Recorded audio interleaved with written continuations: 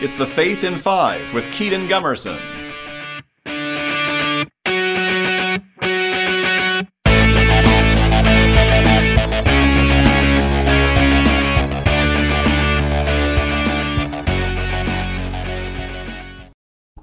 Hello everybody, I am Kedon of Kinetic Catholic Ministries, back with another episode of the Faith in Five. I hope that you all are having an absolutely wonderful day so far. I know that I am. In part one, we defined what a heresy is, talk about what it takes to be a heretic, right? What that means.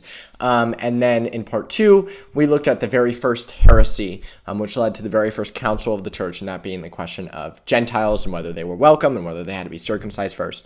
Today, we're going to take a look at two more heresies, the first of which is Gnosticism, which was in the 1st and 2nd century. So the whole idea of the Gnostics was that matter itself, not just material, but matter itself is evil. And so they got this idea from certain Greek philosophers, and it went against Catholic teaching because, yes, it contradicted Genesis, which said that, and God saw everything that he had made, and behold, it was very good, and other certain scriptures. But beyond that, it really rejected the incarnation itself, because think about it, if everything that's matter is bad, then Jesus could not be true God and true man, because Christ is not bad in any way, right? So then he couldn't have been man, because man is bad. And so the Gnostics took this to the extreme, right? Some said that Jesus appeared to be a man, but there was not an ounce of man inside of him. Some Gnostics recognized that the Old Testament taught that God created matter, and as such, claimed that the Old Testament God, are you ready for this? The Old Testament God, the God of the Jews, is an evil deity, but that the New Testament God of Jesus, that he was the true good God, as if they were somehow different, right? They also believed in many different divine beings, known as aeons, who were kind of like between man and the ultimate unreachable God. And then the lowest of these, the one who had contact with men, that was Jesus. And so there were a lot of wild beliefs at the time that was eventually rejected. Another really popular one is Arianism, which was in the 4th century. And so Arius taught that Christ was just a creature made by God, right? That he was completely man. And so he would kind of use a lot of fancy terminology for his heresy. And so he actually created a lot of confusion in the church. Some bishops even supported him. Some excommunicated him. And so, again, Arianism, the idea, it basically rejects the divinity of Jesus Christ, saying that Jesus was in no way God, right? It's in a way the opposite of Gnosticism. It was condemned in 325 at the First Council of Nicaea, and that really defined that the divinity of Christ, that Jesus Christ is divine.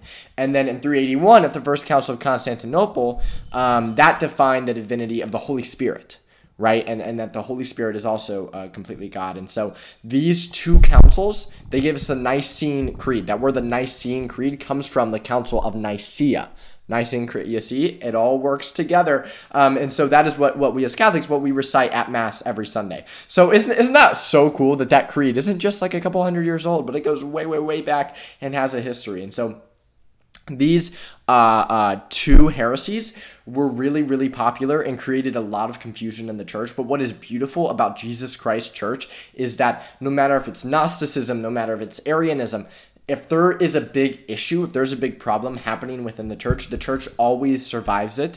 The church always pushes through, even if that takes a lot of time, right? Even if that takes years and years and it doesn't seem like it's going to happen, there is nothing that can crumble the church. The church has existed for 2,000 years. And the reason that there's nothing that it can crumble it isn't just because, it's really good. It's because it's literally Jesus's church, right? Like Jesus is the ultimate leader of this church. So obviously, no matter what issue is thrown its way or whatever issue may rise from within, there is nothing that can crumble the one true church of Jesus Christ himself. And that is something that it is so important to keep in mind as Catholics.